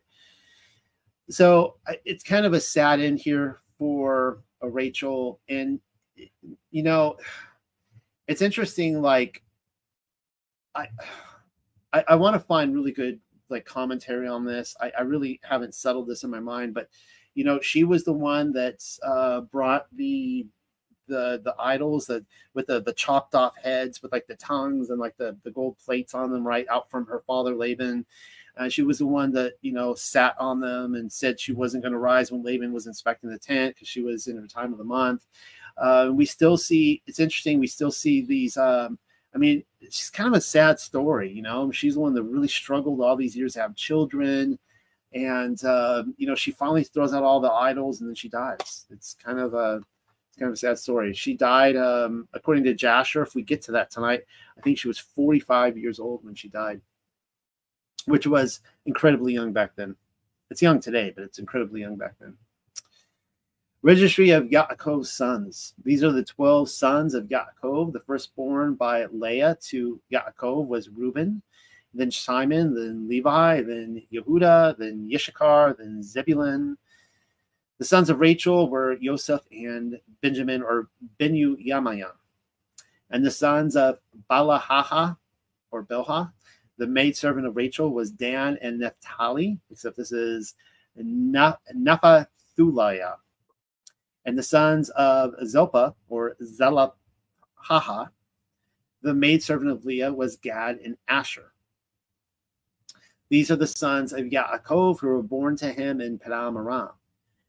Yaakov afterwards went to his father Yitzchak at Mamre, near the city of Arabah, where Abraham and Yitzchak dwelt.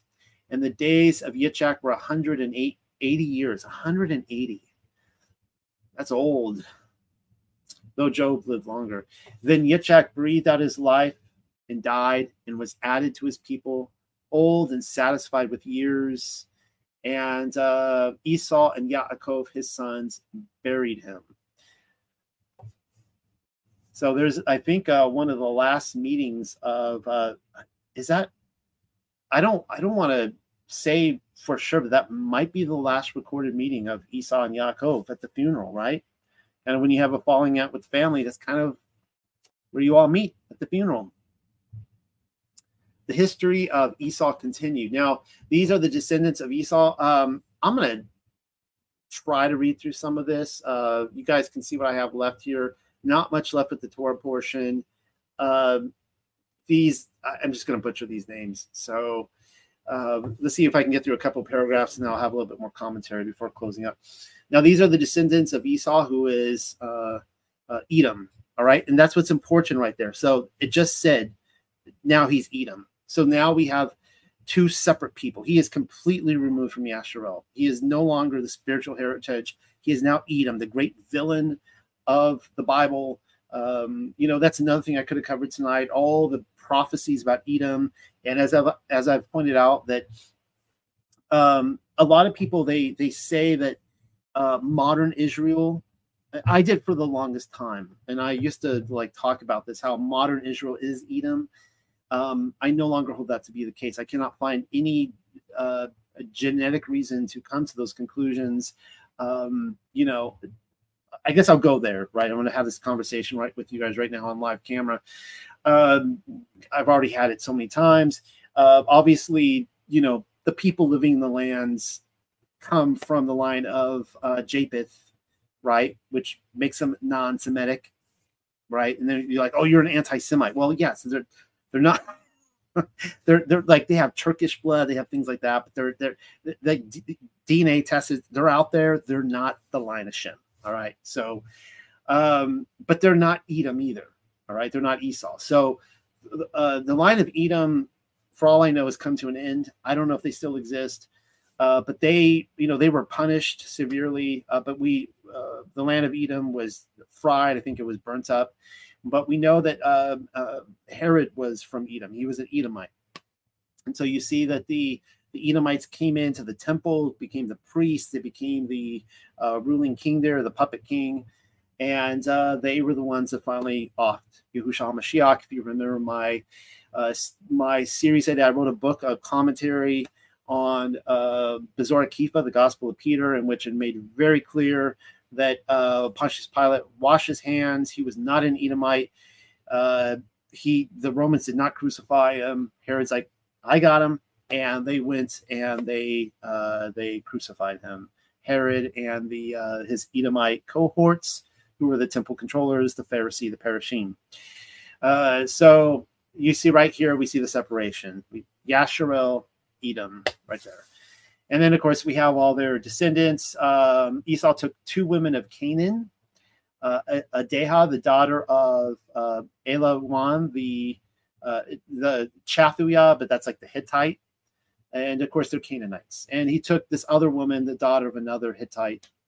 And so this is probably why he was so well positioned with the 400 men to assault, or he didn't assault Yaakov. Man, so many names, I just can't keep them all straight. But he wanted to, right? And probably he was so well positioned to do that because of his political ties with the Canaanites. You see that Yaakov and his family is very estranged from the Canaanites, where Esau was on really good terms with them. All right. Another thing, I'm not so afterwards, Esau took his women and his sons and daughters and all the persons of his house and the flocks, all his cattle and all property which he had acquired in the land of Canaan, and left the land from the face of his brother Yaakov, for their possessions were too great to remain together. It's almost like Lot and Abraham all over again. But I think at this point Esau, I personally think he saw what his nephews, Yaakov's sons, were doing, destroying all these cities, and he was just like, dang, just like, we could not do that. And I think like he knew when to cash it in. He's like, yeah, I'm up and out of here. And from then on, of course, he went to Edom. So for the land was not able to lodge the both of them because of their herds, so Esau remained in Mount Seir. And it says that that's Edom. All right, so I'm not going to read over all these names. There's a bunch of names here. I'm just going to butcher them for you guys. One thing that I was talking to Pamela about, and I was trying to find in here where it said that Jobab was so Esau was the first king, then there was another king who was Esau's son, and then the third was Jobab, or Yav, who is Job. And I was trying to find that, and I was like, where is it? And she said, oh, it's not in this document because kind of interesting footnote that it's not in the earliest manuscripts that they could find. The idea is that somebody else came along and kind of added that in at a later time. So take that take that for what it's worth. And though she said that she's going to add it back into the document as kind of like footnotes added on here. So I had here, this will be a few more notes here to end on. I'm going to scan down and show you guys. I was going to read from Jubilees. I have not broken into Jubilees yet this whole time. It is so epic when Yitzhak dies, and then Esau makes up in his mind, I'm going to kill you. He like rides up. So Yaakov is now in the tower that Yitzhak built, and he rides up with his men and his sons, and they're going to, wipe them out. It's this great confrontation. I don't know if we're going to have time for that tonight, but let's end here on, so maybe I'll get to that next year. Maybe I'll spend more time in Jubilees next year. The Testament of Yitzhak.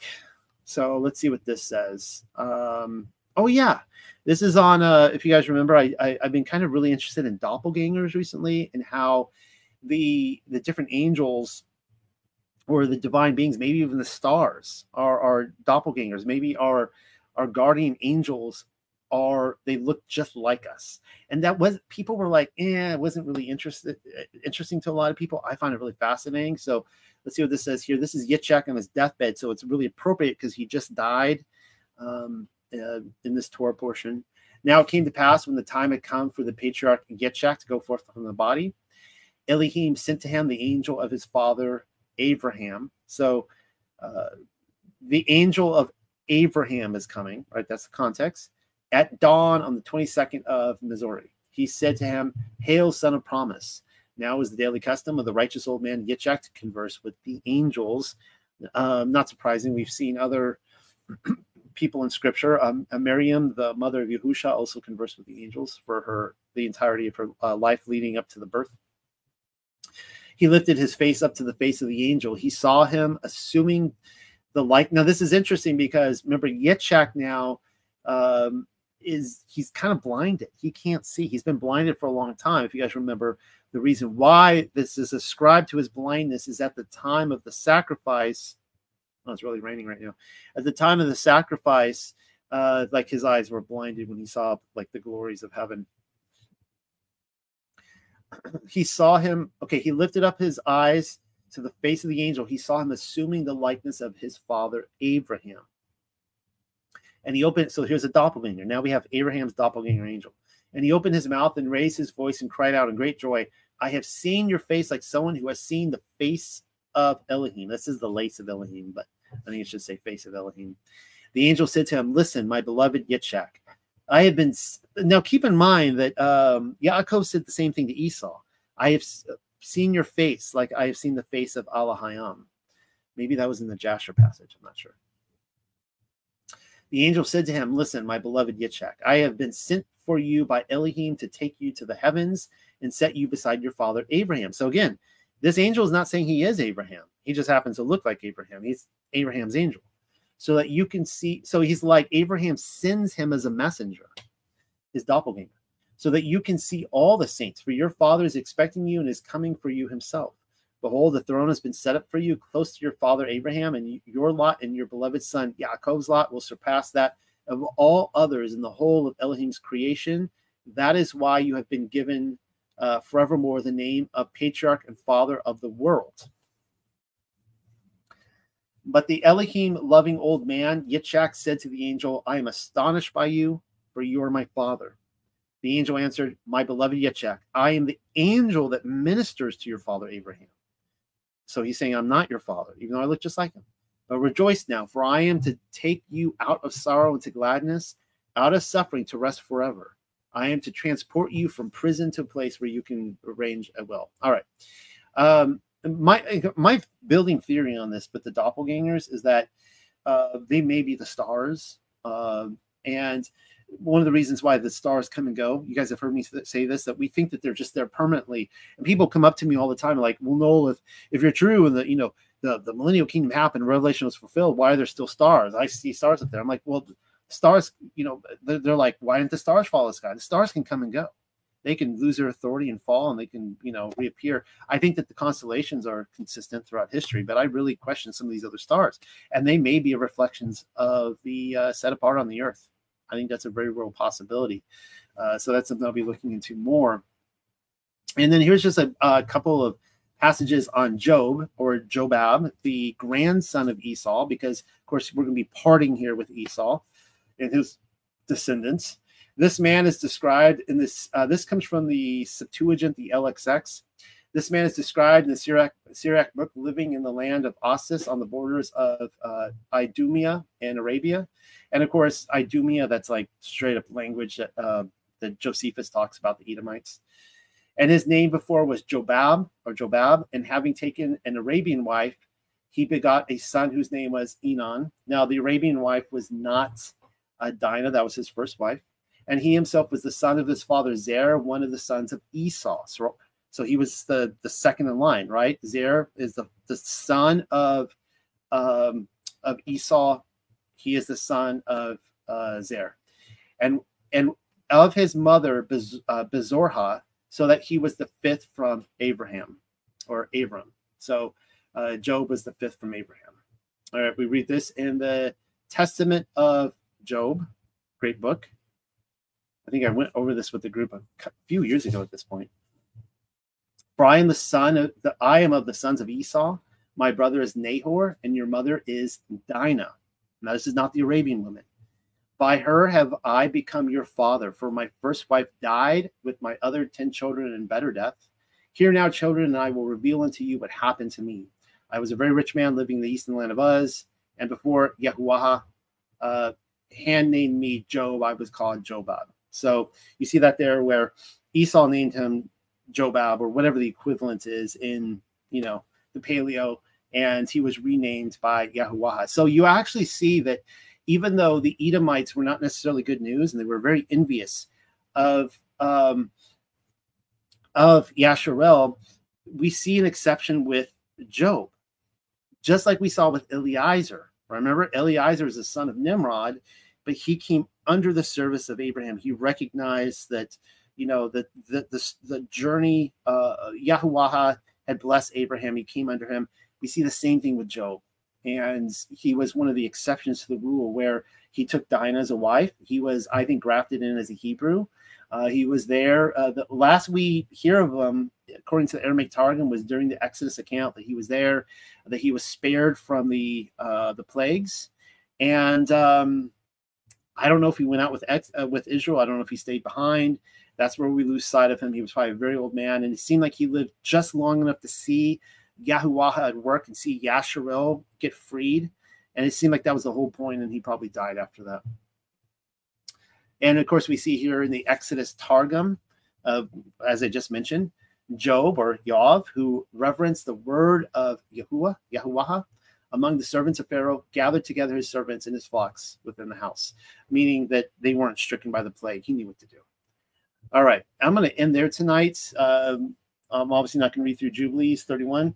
Thank you, everybody who came in and participated in this. I hope you guys enjoyed me kind of reading from these extra books and kind of trying to fill in the bigger picture. I wish I could fill it in more for you guys. There's just so much here. I mean, I was skipping over whole chapters in Jasher that you didn't even see on the page. I was skipping over stuff on the page. And there's so much stuff to fill in this picture, as you see Jubilees here. I'm going to be taking about a 10-minute break, turning off this video. I'm going to be back to talk about Book of Creation, and that's just an epic story. I'll be explaining that as I get into it. So with that, let's do this again next week. And if you have made it this far to the end of the video, then congratulations. Because I think like the average person watches like a video for like, if they can make it 10 minutes, they're doing really good. But we meet every week on my Discord page at the Unexpected Cosmology at, let's see, I guess it's 7 o'clock Eastern time. And we have a 2-hour pre-meetup, great conversation, always enjoy it.